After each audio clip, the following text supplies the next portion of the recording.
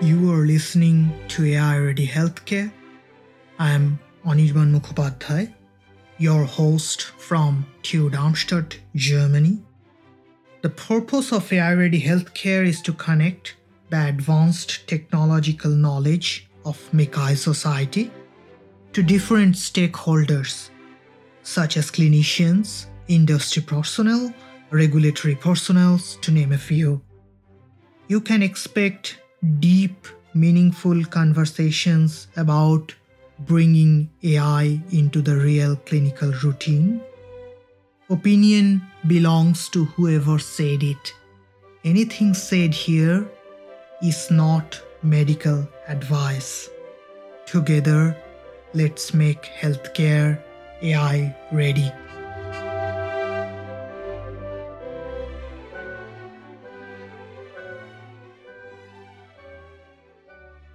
The quiet fading out of life in a corner full of ugliness. I went looking for magnolia flowers, but I didn't find them. I went looking for magnolia flowers in the dusk, and there was only this corner full of ugliness. Excuse me, I didn't mean to stamp my toe on you, lady. There ought to be magnolias somewhere in this dusk. Excuse me, I didn't mean to stamp my toe on you. You are listening to Magnolia Flowers by Langston Hughes. In today's episode of AI Ready Healthcare, I had a chat with Stephen Aylward about the case of open source softwares and the lessons that he learned from developing these for his entire life in the medical domain. So, welcome to the fifth season of AI Ready Healthcare. I'm your host, Anirban, together with my co-host, Henry. It is really a pleasure to welcome our guest for today, Stephen Aylward. Stephen is quite synonymous with open source, high-quality software development within the MICI community and also the bigger community who are using medical imaging, medical image analysis software products for doing different types of research that builds around this. Stephen's major successes would include some of the creation of these very widely used, popular, adapted software frameworks such as Insight Toolkit, ITK, VTK, 3D Slicer, and quite a few others. Currently, he's the Senior Director of Strategic Initiatives in Kitware, and he's also the chair of Medical Open Network for AI Advisory Board, which the short form of this is MONAI. So we will hear about all of these activities that Stephen has been doing for the, past 30 years, roughly. So welcome to the podcast, Stephen. Thank you very much. I really appreciate the opportunity to be here and connecting again with the MICI community.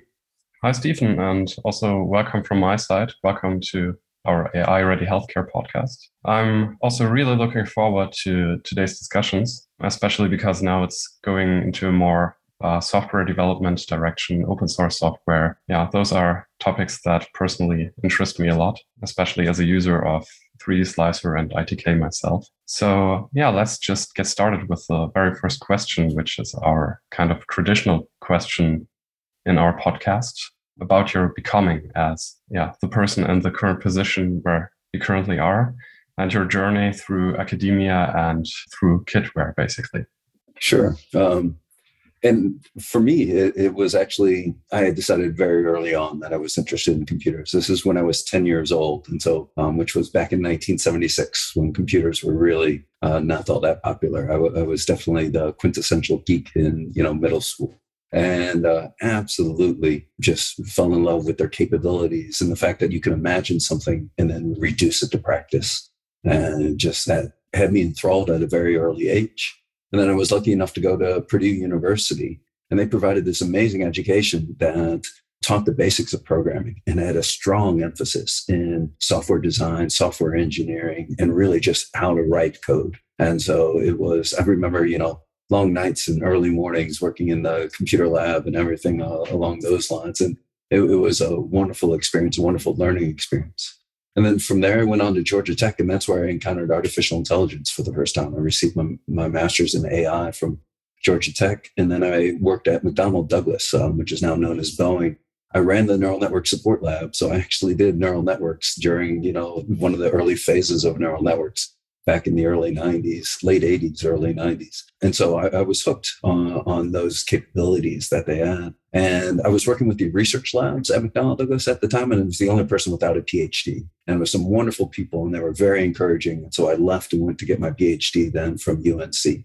And UNC and McDonnell Douglas, those two combined, they really taught me that the role of a computer scientist is kind of as a toolsmith. We are able to create tools that are then used by others in order to do amazing things. And so I've always had that attitude that's been pervasive in all that I've done, is this idea of creating tools. And again, any tool that we can imagine, we can create. And then having the people with the domain knowledge in, originally it was aircraft manufacturing and Department of Defense applications. And then at UNC, it was within the medical field, and working with Steve Pizer and some amazing people there at UNC. And after getting my PhD, I moved directly into then academic position in the radiology department at UNC. And there, that just further emphasized this reality that we were toolsmiths, that we were creating things to help radiologists solve problems and really advance the field of medicine. And I absolutely enjoyed that. It was a realization of what I had begun years and years before. And part of that is that enjoyment that I get is the impact that we have. And so impact has just been a theme from that point in my life onward. And that's really then what drew me to open source, because you can build a tool for one person and they'll go off and do great things. But if you do open source right, you're building tools that'll end up being used in ways you've never imagined, and that persists and so forth. So that ultimate impact, which is really, I think, a lot of reason why people go into academia, that impact is very driving. And it resulted in me actually getting tenure in the radiology department. I was there 9.5 years at UNC. And then the appeal of open source drew me away, and the Insight Toolkit and that initial development drew me to Kitware. And the rest is history. Wonderful. So that's really a great summary and sort of brings into the next question. So I always had this question I wanted to ask you, that why did you not choose the well-trodden academic way of publish or perish and went into the open source? But you sort of answered the why question, I guess, because we can see you, but even those who are not seeing you during the podcast, if they are listening to you from your voice, it's quite clear you are absolutely passionate about making these open source high quality software available for the really, really global scale and making a big impact there. So the question, though, that I have in mind is more about, if not why, then how. So how did you actually manage to stay in an academic world, got your tenure, and do what you love, which is not really considered, I guess, traditionally the most valuable currency in the academic world? Yeah, it is. This is another theme that I've had and in my life, and that I really do try to teach and share with others. And it essentially comes down to one of the hardest things that you can do in your life, but one of the most important things that you could do is figure out what you enjoy and then pursue it. All right. And really figuring out what makes you happy. It changes all the time. There's like no one thing that'll do it through your entire life. It's constantly changing. But listening to that voice and taking a critical assessment of that for yourself without all of the societal influences and financial and all the other things that will be pulling at you, and figuring out what really makes you happy. And, it's a really difficult question to keep asking yourself. But once you have that realization and once you accept it and go with it, then you do jumps such as moving from academia into industry. And so for me, it was wonderful support from my wife and from other people around me, Bill Lorenzen and Terry Yu, wonderful conversations with them, and Tina Kapoor and some of the people in my life who I sought advice and mentorship from. They made me comfortable with this decision, but the decision really began with myself and realizing what I enjoyed and what made me happy. And that again persists throughout my career. And one of the things I love about Kitware and kind of this company that's halfway in academia and halfway in industry is the flexibility and the position that I've been able to move through at Kitware. I say I've had like 5 or 6 different jobs at Kitware. And it's because I'm pursuing the different things that I enjoy at different points in my life. And now I'm circling back. I spent, 10 plus hours coding yesterday. And I'm back to doing what I love and what I love right now. And because the company is doing really well on its own.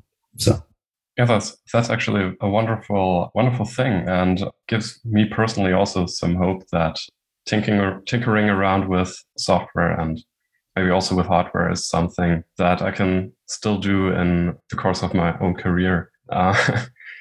So I'm curious now about the initial days of the open source software projects developed at Kitware, because typically the incentive for developing software is to create a commercial product, a proprietary product that can be sold to end customers, and that is where the intellectual property is kept completely proprietary, and you have a product that just sells, and there's basically no real uncertainties there. But I suppose that in developing open source software for commercial purposes, it might be a bit different. So can you maybe elaborate on that, on initial difficulties with developing open source software in a commercial environment? Sure. Well, what I learned early on in the development of the Insight Toolkit, so my group at UNC was actually one of the groups that was funded along with Kitware and University of Utah and others. And one of the groups was also GE Corporate Research and Bill Lorenzen. And so, again, this will be a theme that'll perhaps come up in answers to other questions, because he really was a mentor and really was an amazing project manager. And he was the one who made ITK move forward and succeed as a community. And so I learned a lot from him. But what I realized is, so not only was he providing that leadership from within a company, so that project leadership skill is something he had kind of learned and experienced and so forth in the corporate world.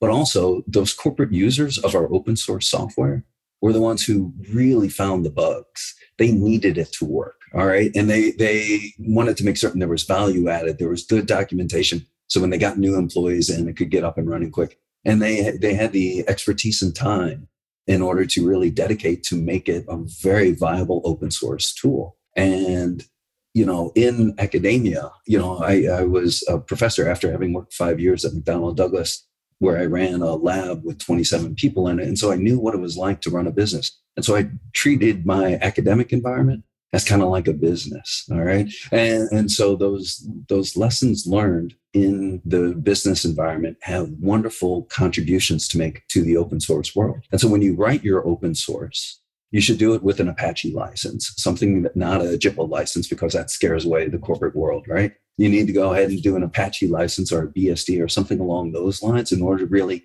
invite those commercial people to use what you have.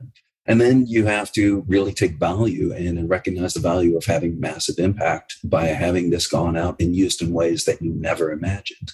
But then you also have to a little bit swallow your pride and realize that there's people who are using your code out there to make a whole lot of money. And so you have to just, that has to give you that warm, fuzzy feeling on the inside, as opposed to going for it directly. And so you have to be motivated by that impact. But that impact that you're having, that's what funding agency wants. And so I spend all of my time, 100% of my time almost, is funded by grant-funded research from DARPA, DOD, and NIH. And so R01s and DARPA projects and so forth. And so that gives me the freedom that I have to build this open source. But it also means that I have to be attractive to these different funding agencies from in a commercial world. And open source allows me to do that because, they're somewhat skeptical at times to fund a commercial group for developing software. They feel that they'll put IP within it, patents and so forth. But they've come comfortable with Kitware and the fact that we won't do that. And so they're happy to fund Kitware just as much, and sometimes even more so than the professors, who are now very oriented on making that software and making the commercial software and trying to patent their ideas and make a go of it. So it's really interesting how even some of these roles between Kitware as a commercial company and academia professors have swapped in some ways.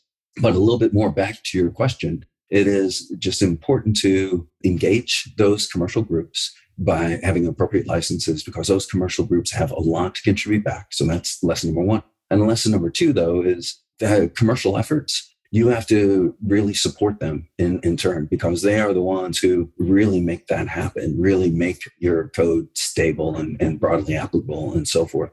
And so it's a two-way street that you have to be dealing with these commercial groups. And we need those commercial and proprietary solutions built on top of open source. We don't want them to have to reinvent the wheel, but we want them to make really cool new cars. We'll provide the wheel.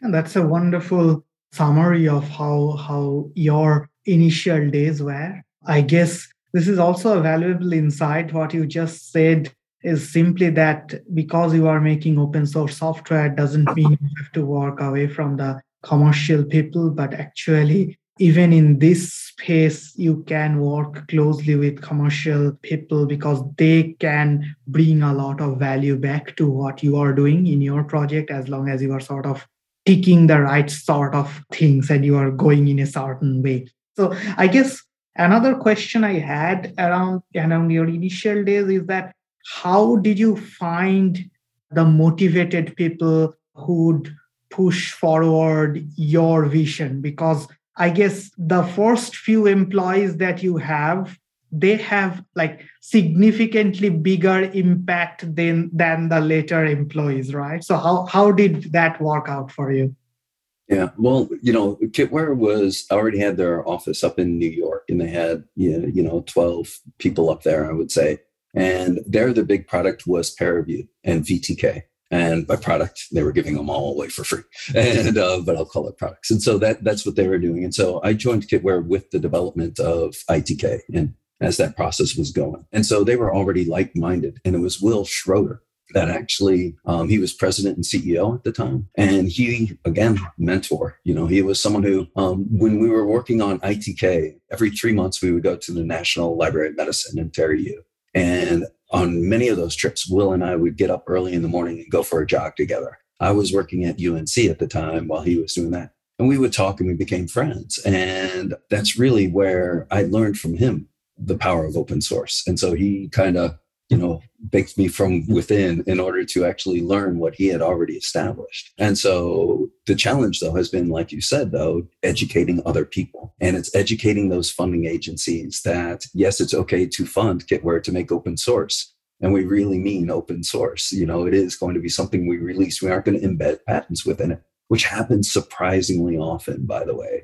And so where people try to sneak patented code in, it's hardly ever malicious. It's code that they're proud of, but it really can be very damaging, to the open source community. And so they had to develop that trust in us. And that comes from having our employees well educated into what our business model was, so that they could then talk with these funding agencies and help them understand that we write this open source software. Our goal is really to pay our salaries. All right. And we're not making huge amount of profit in that regard, but we're paying ourselves good salaries, and we're setting ourselves up for getting that next grant based on that next round of open source software. That's the same thing a professor does in academia. And, writing your current grant funding is all about getting your next grant funding. That same thing drove us. And that really required us to embrace this open source and educate the people we work with on really what we meant by open source. And it was a difficult education process, and it continues on, that a lot of people still are skeptical of a commercial company that doesn't file IP and so forth. And so the education continues. But we were here at the heyday. We were leading the charge, but it was the heyday of open source with Stallman and other people for the GPL license. And then there was a lot of attention given to it. But even more so now, by the way, I think we see even more the impact of open source in the AI field. AI is succeeding because of the wonderful performance that you get out of these deep learning algorithms. But it's also really another component to the success of AI is that it's built on open source software. It is PyTorch being out there, Keros, and all of the other toolkits that TensorFlow and TensorBoard and everything. All of those toolkits being widely available, and Archive being a place where you can publish it and have free publications. It really is open source and open science, publication data and software all being made freely available within the deep learning field that, is a repetition and a buildup of what we tried to do with ITK, but MONAI and other open source within the deep learning field. They're actually, it's been an amazing realization of that dream. It's really fascinating to see in the last, I would say, in the last 5 years, how much progress has been made in terms of open source software and open source software platforms and distribution of new open source packages for relevant tasks and also especially scientific tasks. So what would you say is something that could incentivize more people and maybe also other companies to publish more of their work under open source licenses and to incentivize those companies to engage in the open source community as well? Well, and this is, again, this is companies as well as academics, I think, should really embrace this open source. And that's from the grad student to the professor. And that's because of the value added of it. There's always a cost associated with these things, the cost of learning, all right, and adapting your systems to them and so forth.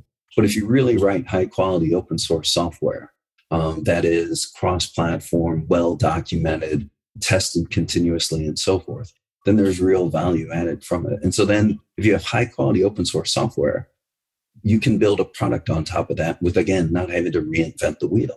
Furthermore, if, one of the most expensive things that a company has to do is actually not the initial writing of the software, but it's maintaining the software.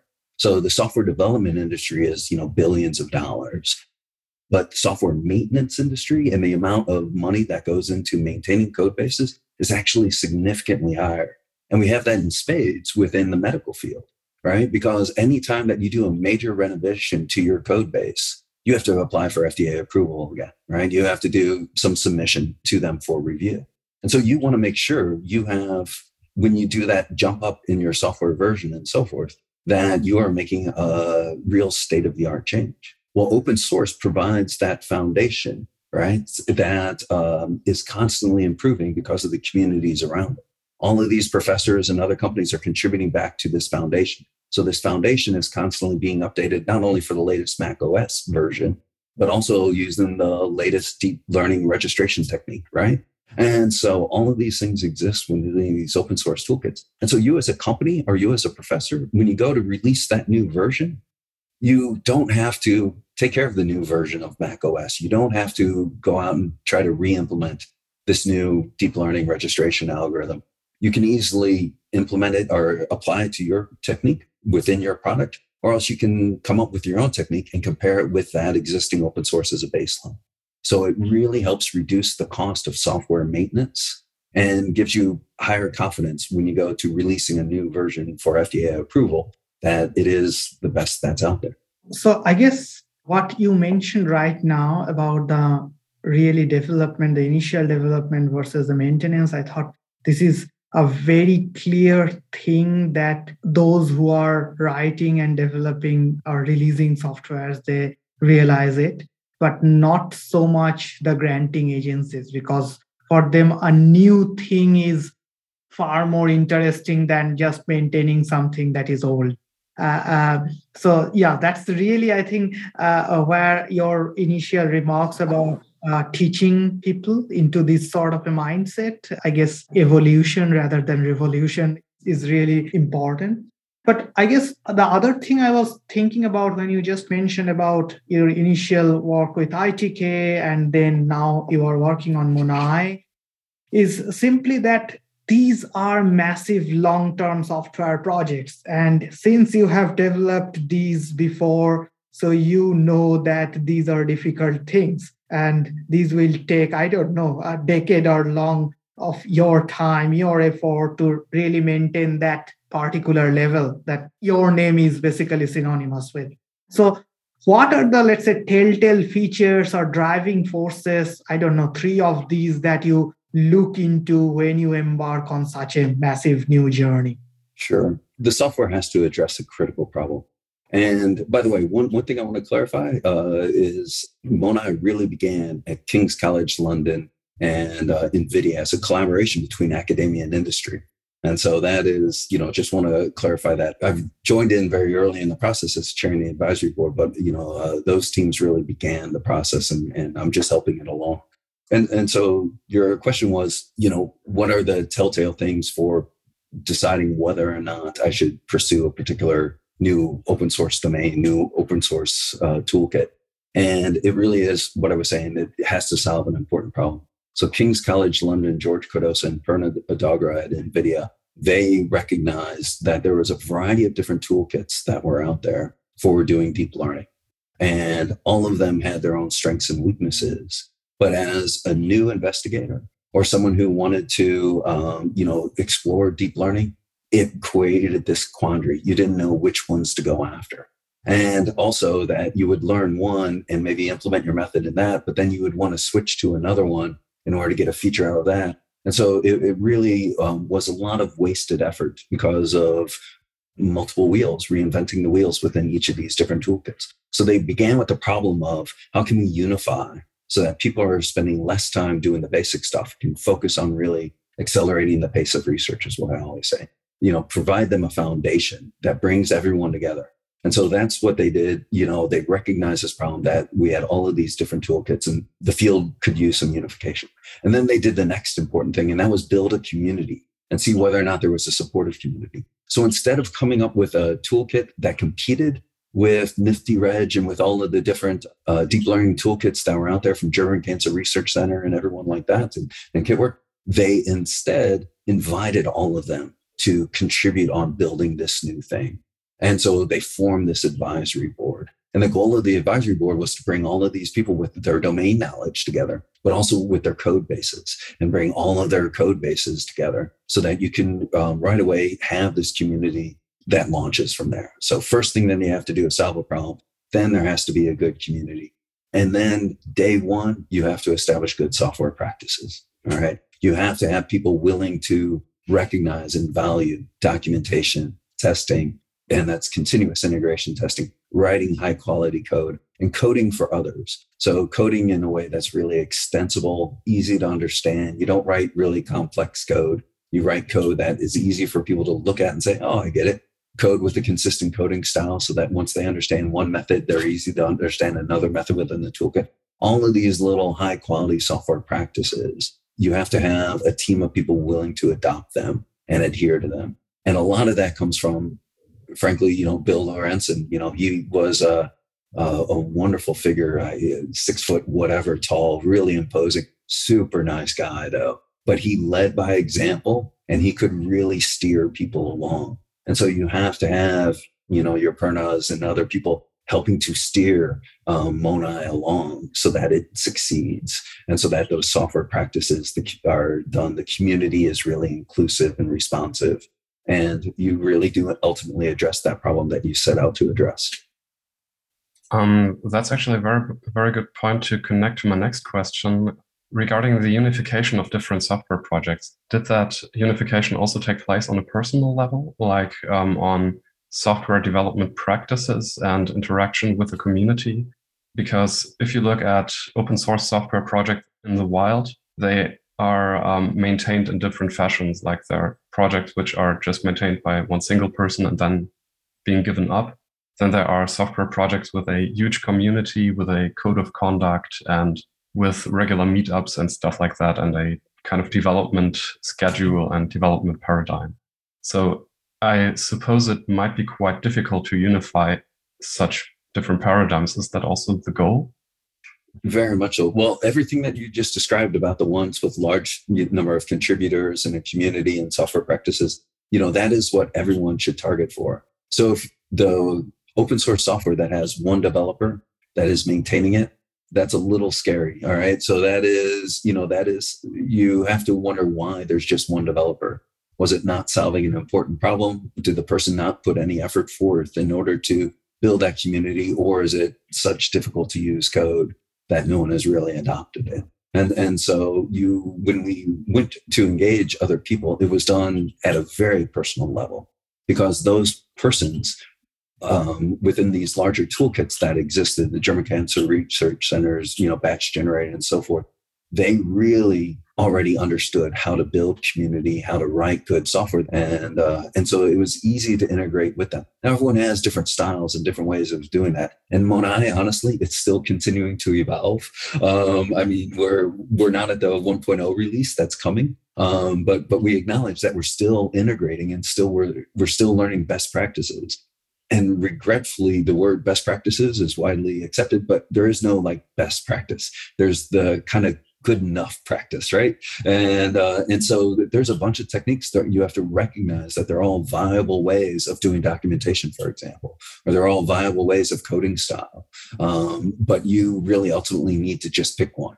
And it might not be everyone's favorite, but you got to all stick with one and run with it. And that takes some experiment sometime. And that experimentation is what we've been doing with Monai. But now it's become really quite stable, and we're really close to that 1.0 release. Actually, I'm wondering a bit about how the decisions about best practices, for example, are made, and like how people agree on different standards. So is there a sort of democratic process, or maybe even a process similar to the process of open source software development, which can also be seen in some projects that changes are, for example, made by pull request and then later on discussed, and there are votings or something? Yeah, that is, it really, regretfully, it comes from kind of setting up policies. All right. I'm not a big fan of policies, but you kind of need a little bit of policy, and you need a little bit of hierarchy. Now, people are looking at meritocracies and various other ways of trying to do this. And I think there's again, no one right answer for how to achieve the standardization. But there's the top down and the bottom up in the community, and, all the different ways of doing it essentially. But you have to pick one, and you have to declare upfront, this is the process that we're going to follow in order to accept changes in, to request modifications and so forth. And so whatever political structure you care to choose, that is fine. Just make sure that it's clear and transparent. And that is probably the most important thing. And then also, it was easy because for Monai, for example, because it's built on top of PyTorch. And so the last thing you want to do is come up with something completely different than PyTorch for your coding style, right? And so you want to make it so that people who are already using PyTorch, a hugely popular package, can easily adopt that and build upon that and take advantage. So it's reducing that cost of learning. And so if you're going to come up with a new Qt package or JavaScript or whatever, find out what already exists out there and then build upon it. Don't try to come up with something completely new and different if there is really nearby something that's already working. All right. So I guess we are coming towards the end of the podcast. And I have a sort of perspective question to you, simply because you have been to this sphere of basically the technical research side of Mikai, as well as the software development side of how to, let's say, bring those research and some of it into the bigger audience.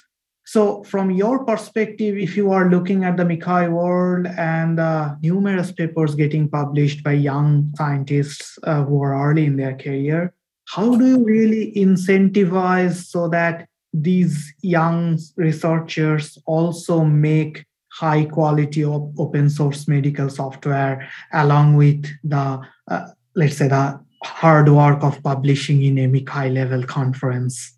Sure. Yeah. And you commented on my passion early on, right? And so I am very passionate about open source. And I think a lot of it is easier for the people who have a passion, all right, for doing open source software and enjoying that software. And so for a lot of people, it comes naturally. So it just resonates with their value system. And so those people are super lucky. And then the others are the people who kind of have to force themselves to do this. And that forcing comes from really understanding, checking your ego at the door, I guess, and realizing that when you look at what open source software is out there, you're going to find flaws in it, guaranteed. Just like closed source software and Microsoft Word and so forth, there is going to be flaws in there.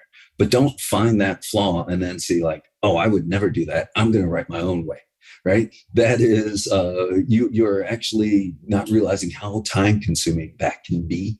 All right. And you will implement other bugs. You might fix that one, but you'll have your other bugs. Instead, contribute back to open source and realize that even in the short term, it's going to cost you more. But in the long term, there's going to be this huge payoff, again, with this foundation that's constantly being improved, with other methods always being added into it, and capabilities that you might not think you need initially, but ultimately you'd be surprised to find out how many filters within ITK you'll end up needing when you thought all you needed was this one. And so it is, really try to keep things in perspective and check your ego at the door in terms of thinking you can always do it better, and realize there's a lot of super smart people and a lot of money and time that went into these open source toolkits.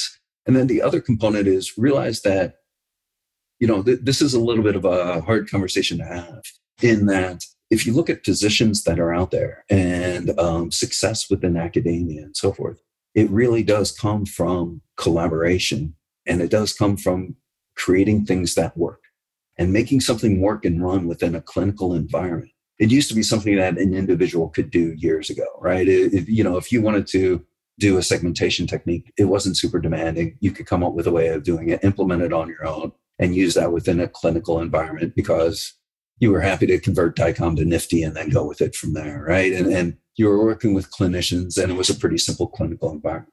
But nowadays, there are so many moving parts in order to implement a research idea, compare it with a bunch of other techniques that are out there, and then transition it into a clinical environment. And if you don't begin day one with a good foundation and think, I'm just going to go ahead and hack together something in Python, you are going to be constantly re-implementing that algorithm that you have, or else your comparisons with other techniques is going to be suspect because they won't run on the same platform, or they were written in C++ and they're multi-threaded while you're stuck with Python. So there really is a lot of value in learning good software practices in academia. There are occasionally those academics who can get away with being purely theoretical, and they don't have to reduce their stuff to practice. And all they can do is publish papers and run it on 10 different data sets that they downloaded off the web. And, look, I did great on 10 data sets, publish me. And that's going to be a hard row for most people to get tenure. There's not a lot of people who can succeed in that way. What is expected now to getting tenure and succeeding in academia is via those collaborations with all the people, and then moving your idea to getting it validated with clinical studies and clinical trials. And that is a lot of software. And so you don't want to have to implement all that yourself. You have to recognize that. And so I strongly recommend that people, while in grad school, keep doing your programming. C++ really might not be the AI language, but it is the language of everything else that's out there, right? All of the different communication devices that you'll be working with, DICOM systems and so forth, heavily involved in C++. So keep polishing up on those skills, as well as don't just hack together one big Jupyter notebook, but really look at Python practices and trying to take advantage of those GPU programming and taking advantage of NVIDIA GPUs. That will make an intractable algorithm suddenly real time. And in a clinical environment, you might be willing to wait overnight for your results to generate for your publication, but a clinician won't. And so really learn those tools while you're in school, all right? And the resources and time is available to learn them. And it will result in a little bit of a delayed publication cycle, but that ultimate publication that you come up with is going to be so much better. There was this wonderful article that was just published out of Polina Golan's group at MIT, and it was called Hyper Ensemble, all right? And what they had come up with was a technique of combining multiple classifiers together, multiple deep learning systems together, in order to ultimately perform better than any one single of those classification systems. And I mean, staple algorithms, and a bunch of people have done that. But they did this work using MONAI. And so what they were able to do was pull together a bunch of these different methods. They didn't have to re-implement all of their different experts and their mixture of experts, essentially. They were able to pull all of those from the MONAI system, and they were just there a function call away, right? And then they implemented their method as a combination of those techniques, all right? And they could compare their methods with all of these other techniques that were already in MONAI. To write that paper would have taken years if they had tried to do it from scratch. But they were able to come up with a completely new technique, validated on a large collection of data, and doing that validation in comparison with other techniques because they use that open source. And so, they had to learn MONAI. They had to, not implement it themselves, and they get frustrated with some of the quirks of MONAI, just like quirks of any toolkit that are out there. But ultimately, it was a great publication, and I guarantee that publication came out faster. And then the next one will be even faster. And the one after that will be even faster. Again, we're toolsmiths, and MONAI, ITK, Slicer, VTK. These are all tools, and use them in order to approach your application domain get your publication out there. And really, you asked about how funding happens for these toolkits, and that funding happens from the toolkits. You aren't going to be able to apply to NIH and say, please fund my development of this open source toolkit. It's very rare that in the EU or so and so forth, that they just fund the development of an open source toolkit, but they will fund a tool that solves a problem. And so you have to clearly describe. So I go asking NIH for funding, not for ITK, VTK development. We do have some of that, but I'm looking at stroke collaterals. I'm looking at point of care ultrasound. I'm looking at chest tomosynthesis, right? Where you have to integrate data really rapidly from multiple projection systems. And all of these challenging clinical problems, those are the grant proposals that I write. And by the way, I'm going to spend my time writing this software so that other people can benefit, so that my publication can be a higher quality publication. And then my next publication becomes even easier and easier and easier. Wonderful. So I guess your suggestion is definitely not to think only in terms of publications, even if you are a PI or a early career researcher, but thinking of the semi-longer term benefits of what the project is, where is it heading, how is the translation potential of this into the clinical practice, because that's where the bigger impact gonna come, not at that one MICCAI paper you write, but I guess the longer term. You are exactly right. You got to play the long game. You're right. And so it is not, don't think of your career as one publication followed by another publication, but it really should be advancing the field. And the publications will fall naturally. Collaborations will fall naturally if you have that software basis for it. And, but yeah, you have to think long game and then check your ego at the door. Those are two things. Yeah, that's I forgot about the ego part. That's I guess the very MICCAI way of me. that plays a bigger role than the research you do. No, but this is really, really wonderful what you mentioned, Stephen. This is absolutely vital to ensure that we see ourselves as toolsmiths and not the computer scientist around whom the entire clinical world will change, because we can download data from the websites and download some tutorial Python codes and can run neural nets. So that's really, really great advice to look at the bigger picture, think of the longer term, and then come up with the most impactful things while realizing that we are the toolsmiths.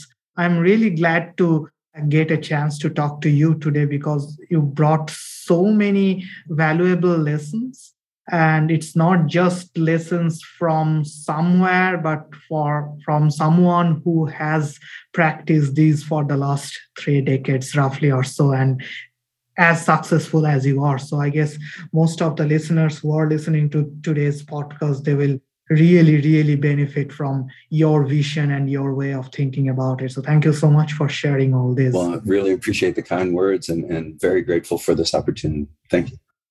Yeah, on that note, thank you so much. And I really hope you have a wonderful, productive day, hours of more coding in the coming weeks and so on. So have a nice time. Have a nice day, and thank you very much. Have a good day. Thank you.